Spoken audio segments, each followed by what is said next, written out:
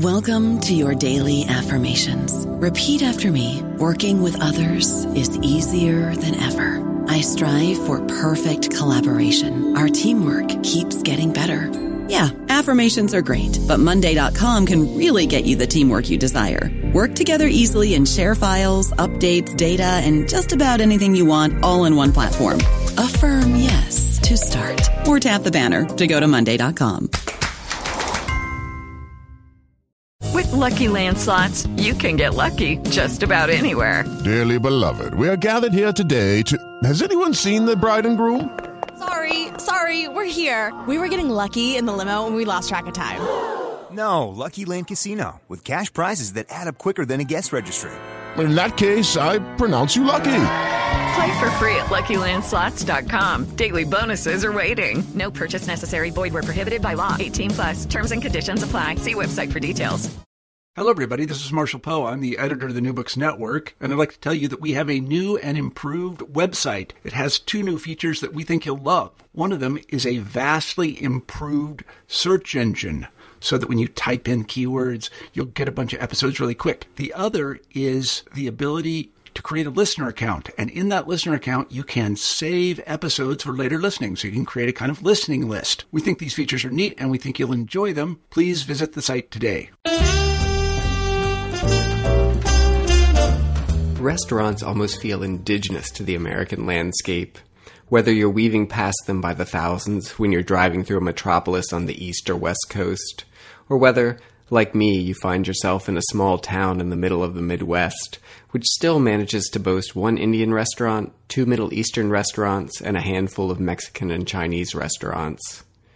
But did you ever wonder just how someone living in Athens, Ohio could end up eating seaweed egg drop soup on a Tuesday night in September?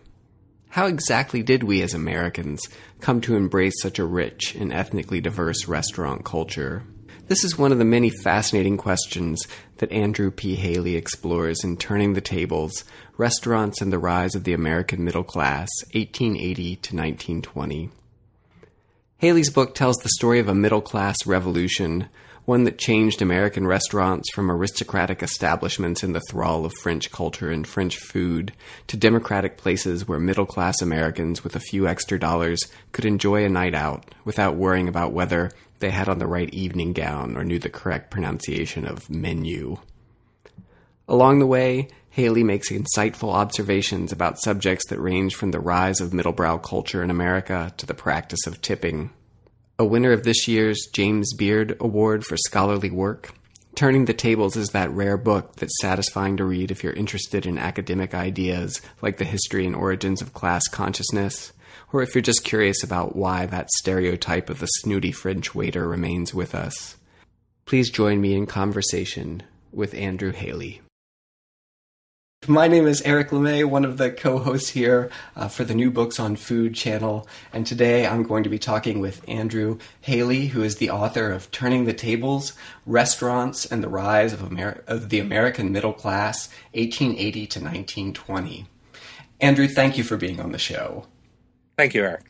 Your book was wonderful, and there are so many things that I'm looking forward to talking about, including what it's like for you to go into a restaurant now. What do you see, having written this history, that the rest of it haven't? I would have to say that after spending time with your book, I find myself thinking through everything from the Applebee's on the side of the road on which I live to what it's like to sit down and read a menu when foreign words show up.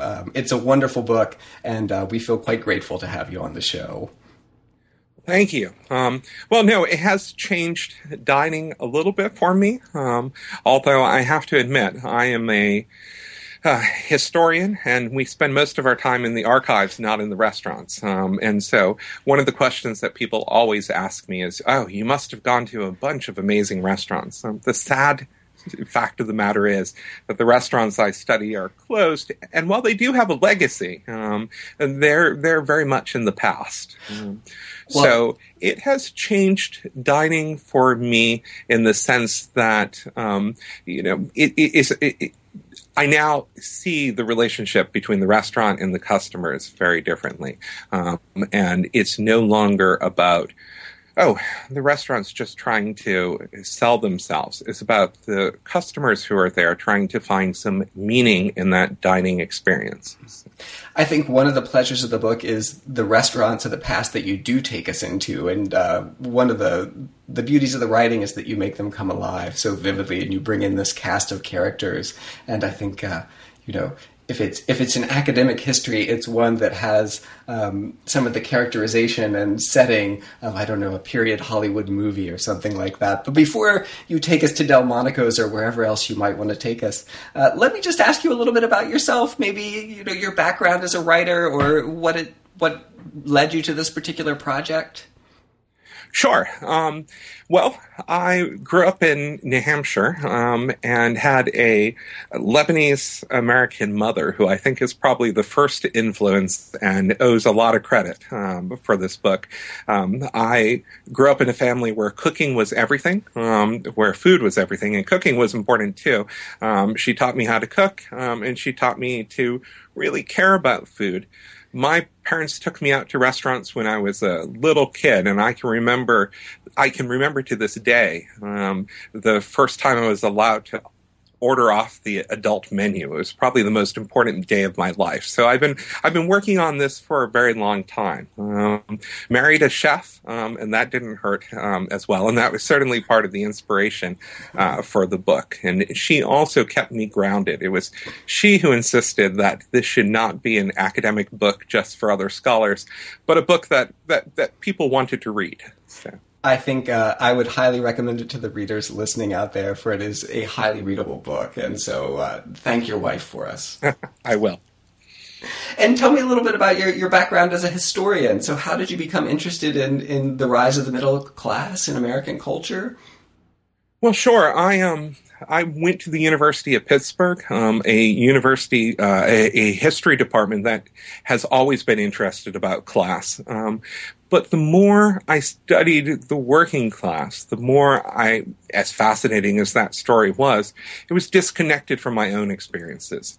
I grew up in a middle-class household. My father was an electrical engineer, and I wanted a kind of history that related to my own experiences. Like so many historians these days, I drew on my own experiences in deciding to do this project. So it seemed to me that while we, as historians, talked a lot about class, that we talked a lot less about the middle class. Now, I have to say, I built this on the shoulders of other people who did some fantastic work. But there seemed to be more to be said about how the middle class came into existence. So my inspiration for this project was very much to talk about the middle class. But I was looking for a way to be able to discuss the middle class. Having been surrounded by food all my life, restaurants seemed like an obvious answer. It's a wonderful way to go at it. And what's curious, I found it in thinking about class in the book, is that when you think about words like revolution or revolt, often you think about, the proletariat rising up and throwing the aristocrats out of their mansions and, taking them away from their tables. But these key terms, these explosive terms of revolt and revolution, are ones that are in the center of your book about the middle class. Can you take us into that revolt and tell us a little bit about what that is? Sure. So in the 19th century in the United States, you have the development of a modern middle class. There had been people who historians like to talk about as a middle class before this time, very localized in cities like New York and Philadelphia. You might have had merchants or small businessmen who we could talk about as a middle class. But in the late 19th century, a new middle class emerged. This was a middle class of professionals like lawyers and managers. Now, these folks... And they were a middle class in the sense that they had some of the privileges of being in the middle class. They worked somewhat 9-to-5 jobs. They had leisure time. They had a little bit of disposable income. They weren't working class in that sense. But they also weren't the upper class. They didn't own the businesses that they worked for the most part. So they were working for an upper class. And this meant that in terms of class, they have a kind of, they're in between. And their identity as a middle class was very unstable, I argue in the book. They didn't have a real sense of who they were as a middle class. By the end of this story, I think they have a better sense of who they are. And they do that by coming around issues, or kind of gathering around, organizing around issues they care about. And it turned out that going out to eat, dining, was an issue that they really cared about. Yes, there's this moment where you talk about in the book that the middle class came to know itself as a social and consumer class. And it's almost as if the impression I had at that moment in the book is, by looking into the mirror of a menu, the middle class suddenly began to see itself as a unity. Yeah, if I can take us back a little bit. I'd love it if you would. The restaurants that had emerged in 19th century America kind of fell into two categories. There were these upper class restaurants, the elite restaurants. You mentioned Delmonico's. It was one of the first. It was kind of the North Star of restaurants in the United States. And these elite restaurants catered to the very wealthy with French food, with French chefs, with very specialized menus. And then there were other restaurants in the city. These were mostly restaurants of convenience. They served businessmen who desperately needed a lunch, as well as dock workers who desperately needed a lunch. Many of them were bars as well as restaurants, and they were extraordinarily functional. They would get food to you as quickly as possible. The food was, by all accounts, barely edible, and they got you out the door as quickly as possible. And so the middle class are facing this very inhospitable landscape. On the one hand, the elite French restaurants are too expensive. By in today's dollars, it might have cost as much as $200 for a couple to go out to eat. And they are also restaurants designed for the elite, and so the middle class don't necessarily have the cultural capital. They don't necessarily have the knowledge they need in order to enjoy these restaurants. They don't know how to talk to these waiters. They don't know the language of the menu, which is this very specialized cook's French. They're unfamiliar with the dishes, and they are at a huge disadvantage as a result. This creates a real incentive for the middle class. They would love to go to the elite restaurants, but having a feeling excluded from those spaces, they need to find a place that's middle class, where they will be comfortable. And in my story, in Turning the Tables, they began to kind of explore the city. They find some American restaurants that are attractive to them, that are clean enough, that serve food that is familiar, but they're particularly attracted to ethnic restaurants. These ethnic restaurants are family-friendly restaurants. The entrepreneurs who are new to this country are often very eager to serve the middle class and to encourage middle class patrons, and so these restaurants are willing to adapt to the middle class. And they clean up their floors, they buy new china. In some cases, they actually move to middle-class neighborhoods. And as the middle class starts going out to these restaurants, whether it's the ethnic restaurants or not, they began to see themselves, as you say, they see themselves in the menu. The menus are written for them. Not only are the ethnic dishes modified in such a way that they'll appeal to American tastes, but some American dishes are incorporated on these menus as well to make them feel at home. They also see themselves in the other customers in these restaurants. I mean, I kind of can imagine these middle-class patrons sitting around and at a restaurant that's becoming popular among the middle class, and one day noticing that the other patrons are not Italian or Chinese, but rather are people very much like themselves, dressed like themselves, people of the same class, maybe even people they know from the neighborhood. And so they get a sense that this is not just, they're not the only adventurer going out to these restaurants, that this is in some ways what the middle class do. That's wonderful. And I think that one of the things that's fascinating about the story that you're able to tell, and as you just told it there, is that there's you're attributing a psychological element, almost as if the class were an individual. They get uneasy. They start looking for things where they can feel comfortable. And the way that you establish this in the book is through a remarkable variety of rich archival sources. And I'm wondering if you could tell us a little bit about, how you go from, say, the menu to something like a sense of uneasiness.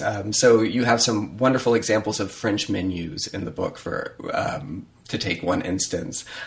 So how do you begin making that leap to tell the story of a class? And I know in the beginning you quite wonderfully, as a dutiful academic, say that when you're talking about the middle class, you recognize that there are middle classes. But it does make for a very compelling read, as almost as though the protagonist at the center of our story is this group of people, the urban middle class, searching for themselves in this time period. Yeah, I was very aware when I was writing the book that this was not a book about individuals. There are restaurants, and there are occasional figures who appear to write diatribes against the elite restaurants.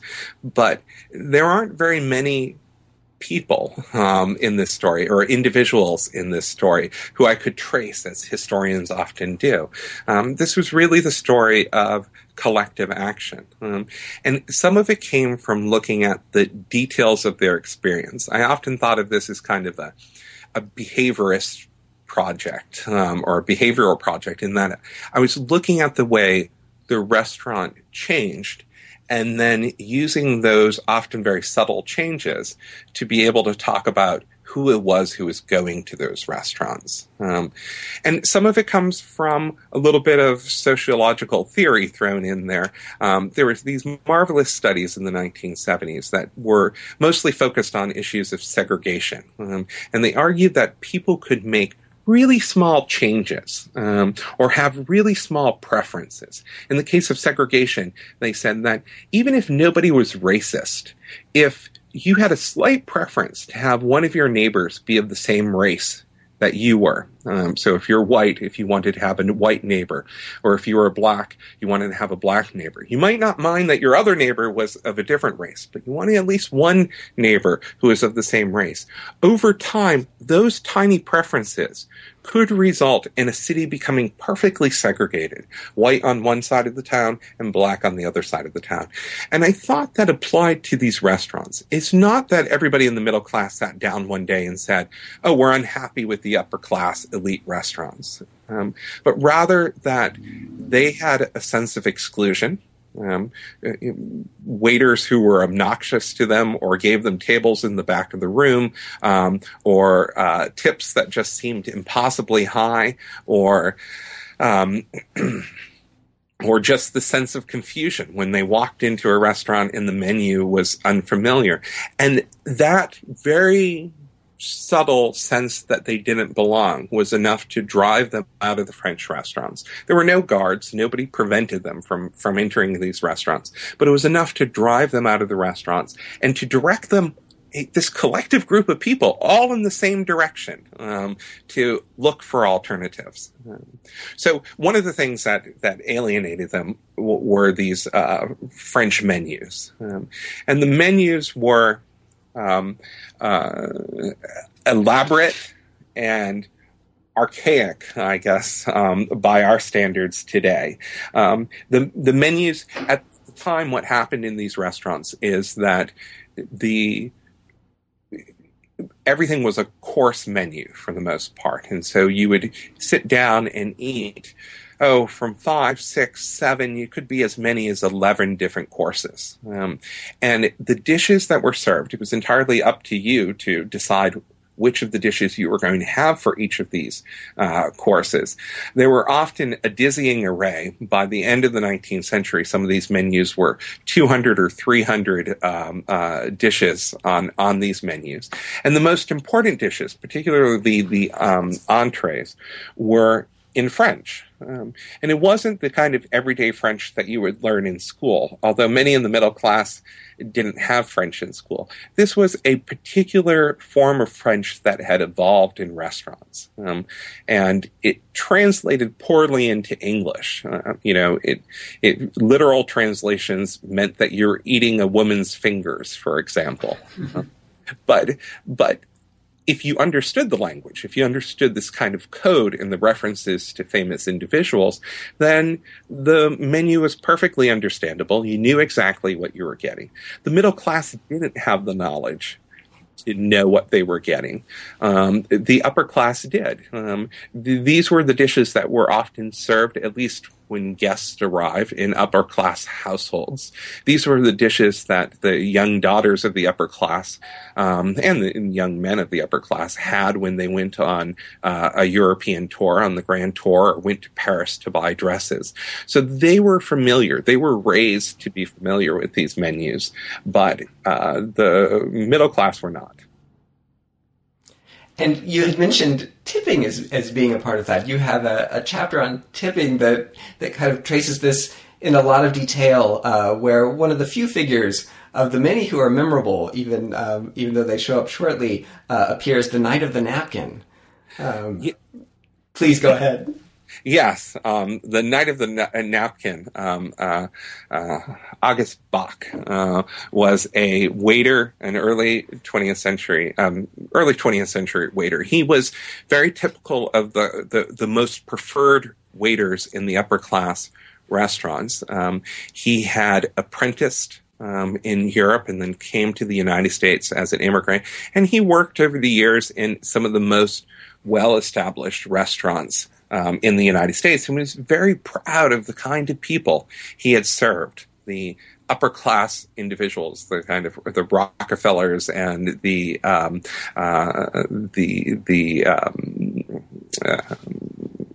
kind of Carnegies and the other wealthy individuals that he had served over the course of his life. And he lives through, since he's working in the early 20th century, he lives through this moment of transformation. And he is appalled by it. There's a little story that I tell in the book in which a man who he identifies, I think, as a Texan or a Southerner, comes into the restaurant, and as was very typical in the upper class restaurant, where the last course often involved coffee, our Knight of the Napkin, as he calls himself, offers to serve this Texan a demitasse of coffee. The Texan is appalled and asks for a large cup for his. And you just know that Bach sees the end of an error at that moment. The upper class managed to win the loyalty of men like this, of the waiters, through tipping in part. Tipping was a European custom. It was kind of a household custom in the early days of tipping, where if you stayed at somebody's house, since you created an extra burden for the servants, you might leave them a little bit of extra money to kind of pay them back for their service while you were there.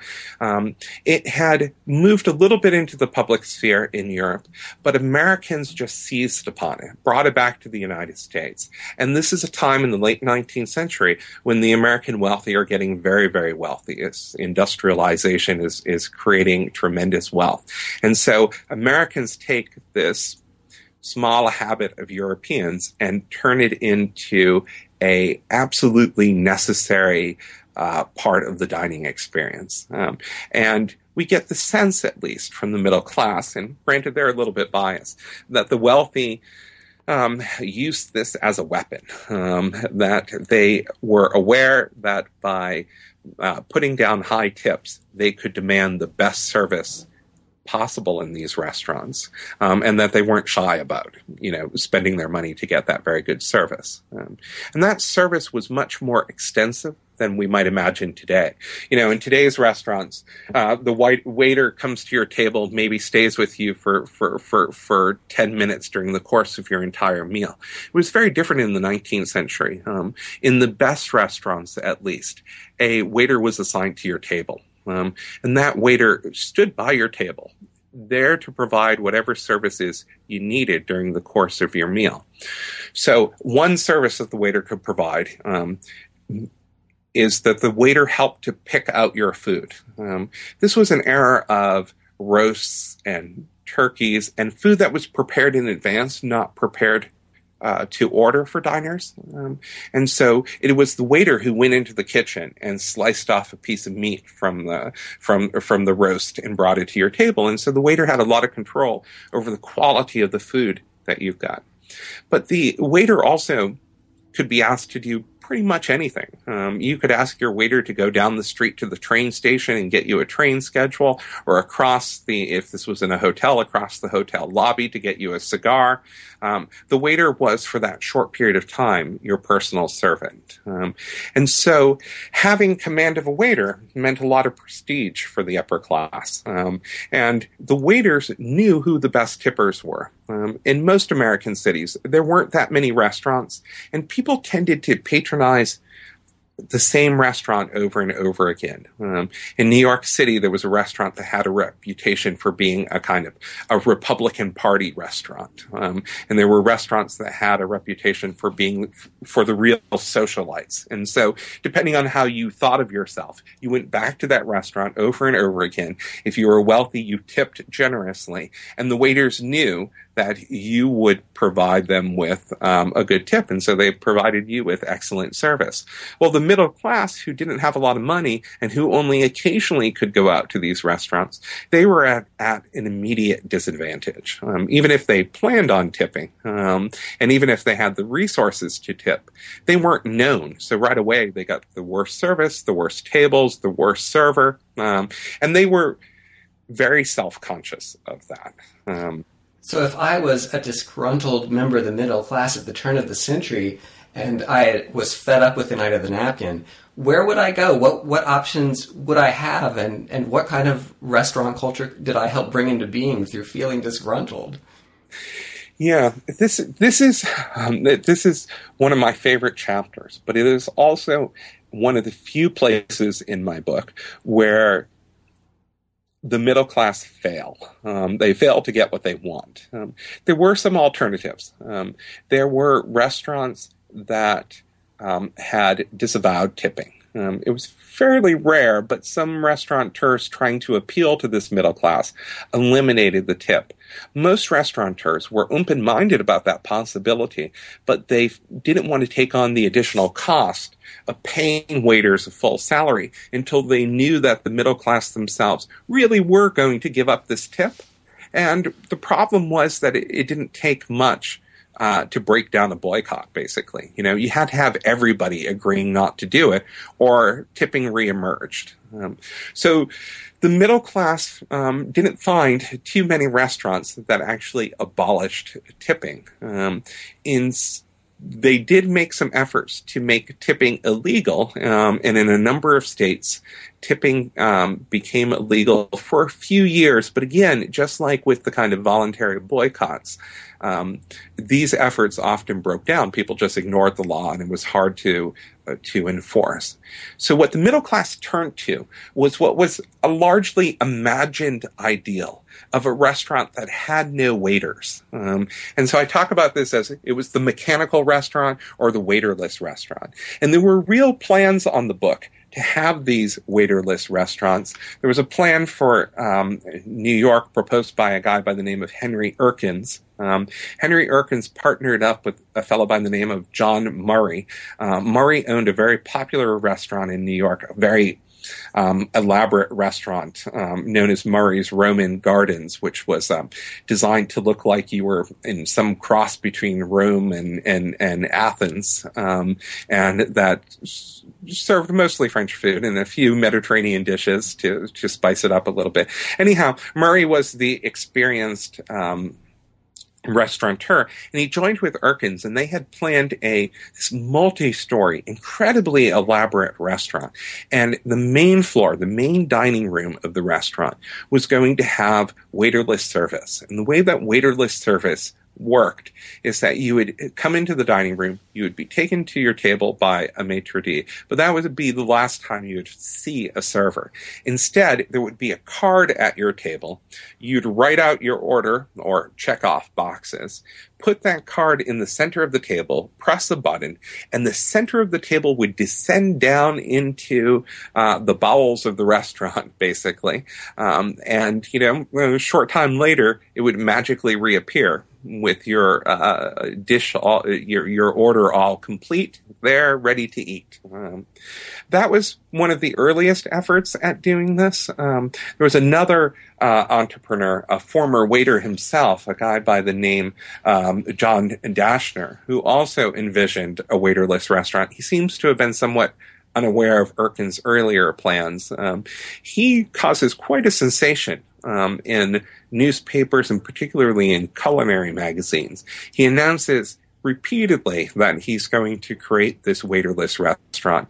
He talks about it in some cases as if he's actually managed to pull off the feat and open a restaurant in Cleveland, Ohio that worked this way. But as far as I can tell, and I searched and searched, there's really no evidence that Dashner actually managed this to create a waiterless restaurant. The technology was expensive and complex, and it seems to have never become real, although Dashner did have at least one or two examples of the waiterless table installed in restaurants. There was a Massachusetts hotel that I think through the 30s or 40s had one table that worked this way for some years. But it's less important that these became real or not. These, for me, are the ideal that the middle class wishes for. Here's a restaurant that's kind of truly democratic because they don't have to deal with the awkwardness of the relationship with the server. They don't have to deal with the tipping, the actual cost of tipping. They don't have to deal with servers who are, after all, servants, but know more about the menu than they may know about the menu. And they don't have to deal with what the imagined consequences, largely imagined consequences of not tipping. There were all sorts of fearful tales of what happened when you didn't tip the waiter, from the waiter spilling soup in your lap to finding a bug in your soup, or even in some cases, there were reports that people were poisoned by disgruntled waiters. I suspect most of these were imagined. They just represent how tangible the fears of the middle class were. And I think it becomes an excellent way to give a portrait of a class through, the imagined object of its desire or the fears, real or imagined, that it felt it was confronting. One of the things that you take up in the book is how so much of the space of the restaurant was imagined by and controlled by men, and that there's a revolt perhaps within the revolt that women play. Could you tell us a little bit about that? Yes. So in the 19th century, restaurants were largely viewed as male spaces. There was a real fear of women in restaurants who might try and take advantage of the men. To be a little bit more explicit about this, the general assumption was that there were women out there who would hang around restaurants who were basically prostituting themselves for meals. And this appears over and over, not only in the kind of prescriptive literature about the city, these stories about the kind of dangerous city, but in works of fiction as well in the late 19th century. It's not uncommon to have women trade sex or the possibility of sex for food. So this fear kept these elite restaurants, at least, from allowing women at all through much of the 19th century. But in the late 19th century, in the beginning of the 20th century, as women just are becoming much more part of public life, these restaurants begin to make some exceptions. But they define those exceptions really narrowly. They decide that they will allow women to dine as long as those women are ladies. Now, what exactly ladies means or meant at the time, that was a mystery even to some of the people who encountered it in the late 19th and early 20th century. But in general, it was an excuse to allow wealthy women to dine out and to exclude pretty much everyone else. Certainly members of the working class, but also in most cases, the middle class as well. And ladies had this kind of almost magical power about it. Once you were admitted into the restaurant, once you were deemed a lady, it didn't really matter how you behaved. And so there's lots of reports from this time period in which wealthy women are drinking alcohol out of teapots or smoking in public. But as long as they had been deemed a lady, that was perhaps acceptable. If you were middle class, on the other hand, or working class, then you were suspect right from the beginning. And in the book, I tell the story of a woman by the name of Blatch. She is actually Elizabeth Cady Stanton's daughter, and she was an active advocate for women's rights. She had gone to Europe and participated in the suffragette struggle there, and to come back to the United States. And throughout the course of her career was very active in trying to bring together middle-class and working-class women. But in the early 20th century, she goes out to dine with a friend of hers to the Hoffman House, which was one of these class restaurants. And it seems that there was some misunderstanding. She claimed she talked to somebody on the first floor of the hotel, and they told her that the kind of top floor garden restaurant, I think it was still open to unaccompanied women. In the evening, some restaurants were allowing by this time men to bring an escort with them, a wife with them, so that couples could dine out. But unescorted women who are alone, were absolutely forbidden because they fell into this dangerous category of potentially being prostitutes. So she thought it was okay for her to go up to the restaurant. She wasn't looking for a fight, in other words. But when she gets up to the restaurant, she's told that the kind of magic hour has passed, and that unescorted women, or women who, there are two women who are don't have a man with them, are no longer allowed to dine. And she's called into the manager's office, and she's eventually thrown out of the restaurant. And she sues unsuccessfully, claiming that this was purely discrimination, and basically the local courts said no, that it was up to the restaurant to decide who was respectable.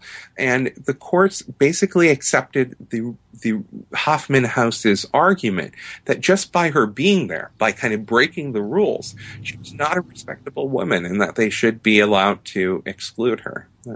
It's interesting to note that Blatch, who was an activist who wrote an autobiography, never mentions this event again. It was a failure of her life that she seemed to want to just brush under the carpet. And in the book, you mentioned that this diary gets written, is it decades later, and still it doesn't show up. Yes. And by the time that she's writing it, restaurants, in fact, had given in to the pressure that women were putting on them. In part, I think this is not separate from the larger middle class revolution that I'm talking about. That these women, they were not only middle class women, but they were representatives of this growing middle class that's making demands on the restaurant, that are saying that we want to eat we want menus that are in English, we want to eat smaller dishes, we want to have those dishes prepared by a chef and organized by a chef so that we don't have to make all of these tricky choices. And women dining out in the restaurant are part of that desire by the middle class to replicate their lives in these public spaces. And so this is about the time in America where companionate marriages are becoming more important to the middle class. Marriages where husband and wife were not just paired together by their parents, but claim that they love each other and that they want to kind of share their lives together and that they're doing more things together. In an earlier period in American history, it wasn't unusual for men to kind of have a separate life and a separate and public life, while women stayed at home and they, met once a day. Increasingly, men and women are doing things together, and so this middle class. And middle-class men as well as women, although I certainly focus on women seeking this possibility. They want to eat out together. One of the ways that the women rebel is that they smoke in these restaurants. These restaurants because they had this notion of female respectability, they allowed men to smoke in public, but they didn't allow women to smoke in public. And so I suspect women are kind of breaking these rules all the time, but we don't hear about it. It's not in the newspapers. When it becomes public news, when it enters the newspaper, is when the women do something to say, I'm here, to make a statement. And so smoking becomes a kind of symbol of their, we might say, colonizing the restaurant. I think one of the impressions that emerges from your book is that one of the things the middle class at this time is interested in is pursuing the pleasures that are available to them by this extra wealth that they have. And in your chapter on ethnic cuisine and the Americanization of ethnic cuisine, you cast dining out as a kind of adventure where you go into the city and you eat cuisines that you haven't perhaps tried before. And the book closes with a very fascinating observation that you see in that moment and in that practice, perhaps something of an explanation as to why America doesn't have a national cuisine. Could you tell us a little bit about that? Yeah. So in the United States, it's just an easy question. Yeah, no. Take us back to the origins of ethnic dining by American middle-class readers so you could tell us about why there's no American national cuisine so that we can understand the importance of cosmopolitanism in the current American dining scene. Ready, go. Exactly. Well, to try and put it in a nutshell, the United States had regional cuisines. Everybody knew what New England cooking was or Southern cooking was. But we hadn't really developed a national cuisine. Part of this may be that the United States was just a pretty young nation. Part of it was that the adoption fairly early on in the nation's history of French food as the best food, as the elite food, has probably retarded a little bit the development of a national cuisine. So the middle class, and we often associate this middle class with Americanism, that they want to say that we're not the poor who are often immigrants and outsiders, and we're not the rich who are trying to imitate European ways. We're right in the middle, and that we are kind of the possessors of a true Americanism. The problem when it came to food was that it wasn't clear what a true American cuisine was. So while those kind of debates are happening in magazines and journals, what the middle class actually are doing is they're going out to restaurants that are run by recent immigrants, an alternative to the elite French restaurants. These were in the earliest years, in the 1860s and 70s perhaps, often German restaurants. Later on, they're Italian restaurants. But by the turn of the century, in cities like New York or San Francisco or Washington, they involved Chinese restaurants, Japanese restaurants. They might involve, not a lot, but Indian food. So there was just a tremendous variety of ethnic foods from Eastern Europe and from Europe mostly, but really from all over the world that were now available in these cities. Well, the middle class start going out to these restaurants. And they now have an alternative restaurant culture to celebrate. And boy, do they celebrate it. At the turn of the century, the middle class began to champion cosmopolitanism or cosmopolitan dining. And what they mean by that is that, as one person says, in New York, you can eat in 11 different languages. That America may not have a unique cuisine of its own, but it has the most diverse cuisine. The claim wasn't that the French food the German food or the Italian food in New York was necessarily better than the German food in Berlin or the Italian food in Rome. But in those cities, all you could do was eat in German or Italian. In the United States, and in New York in particular, you could eat in all of these different languages. And this made America a really special place. So they begin to champion cosmopolitanism as a uniquely American contribution. And that bolsters their status, the middle class status, right? They're the ones who have discovered this new cosmopolitan American ethnic cuisine. And so they kind of, you see this boosterism by various cities at the turn of the century. New York has the most obvious claim to be the lead culinary city. It has been the lead culinary city in terms of elite culture for a very long time, has this huge ethnic population, is a kind of natural. But other cities want to have that, have the reputation for being the most cosmopolitan as well. You see people in Washington bragging about Washington, D.C., bragging about their culinary offerings, their cosmopolitan offerings. Chicago always sees itself as a culinary rival to New York. But the real challenge comes from San Francisco.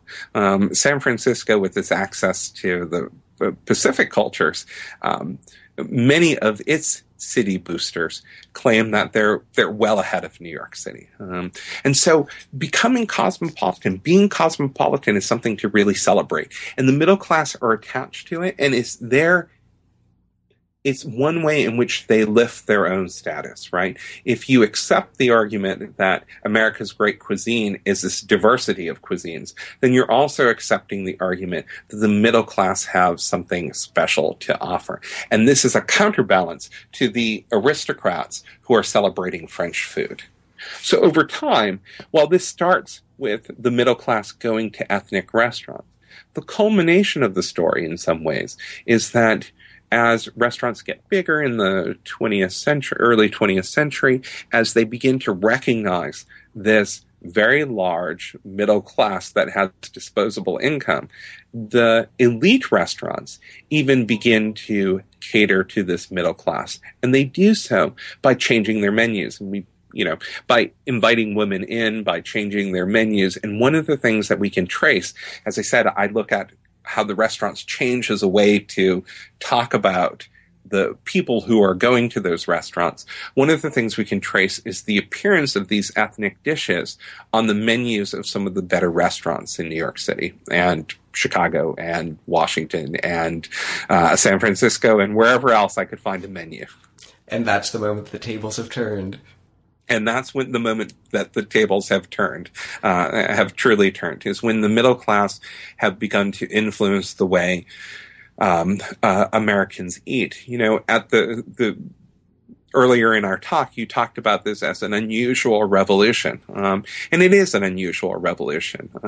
But in the way that historians like to talk about it, I think it is a legitimate class revolution.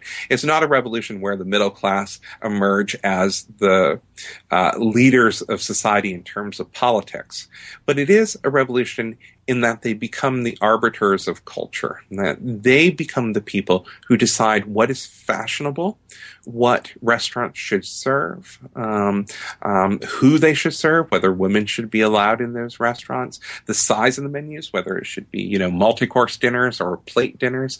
And that's, in the United States, a kind of real power.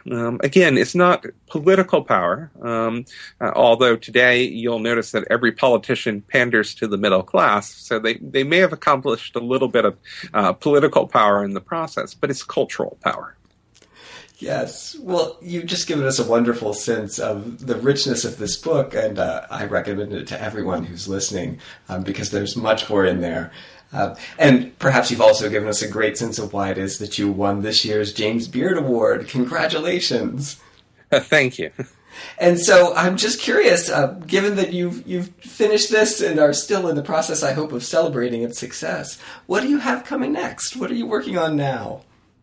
Well, I'm working on a book, slowly working on a book, but I'm working on a book that's going to look at children and dining, tentatively titled Dining in High Chairs. And so when I was working on Turning the Tables, one of the stories that I just wasn't able to track down. One of was the presence of children in restaurants. Just like women become more important, I figured children and families dining was going to be an important part of the story. And part of what I discovered is that I kind of ended Turning the Tables in the 1920s and in 1920, and the real change in children's dining came after that. It came in the 1920s when the first children's menus, outside of steamships and hotels, resort hotels, started to appear in large cities. So that got me interested in the topic of children and dining. It was kind of a follow-up to the book. But the more I thought about children, I thought it's not just about this public experience. In fact, the public experience of children going out to restaurants is a relatively small part of the story. There's another story here about children's role, children's lives, and how they're shaped by food. And so I take this story back to the 19th century to look at children in the home and argue that, through the late 19th century into the early 20th century, children were often seen as much as producers of food as consumers of food. That young girls were taught to cook or to manage servants in order to cook in their homes, and that they took that kind of for granted. But by the end of my story in the 1950s, that training of young people to become cooks or purchasers of food is much less important. That when children are introduced to food, it's as consumers and as a game and as things you play. And this is the era of the easy bake oven, in other words, in which kids get play with food, but they're not really being trained to cook food in the way they had once been a part of the family economy. So, well, that's a little rough because I'm still working on this.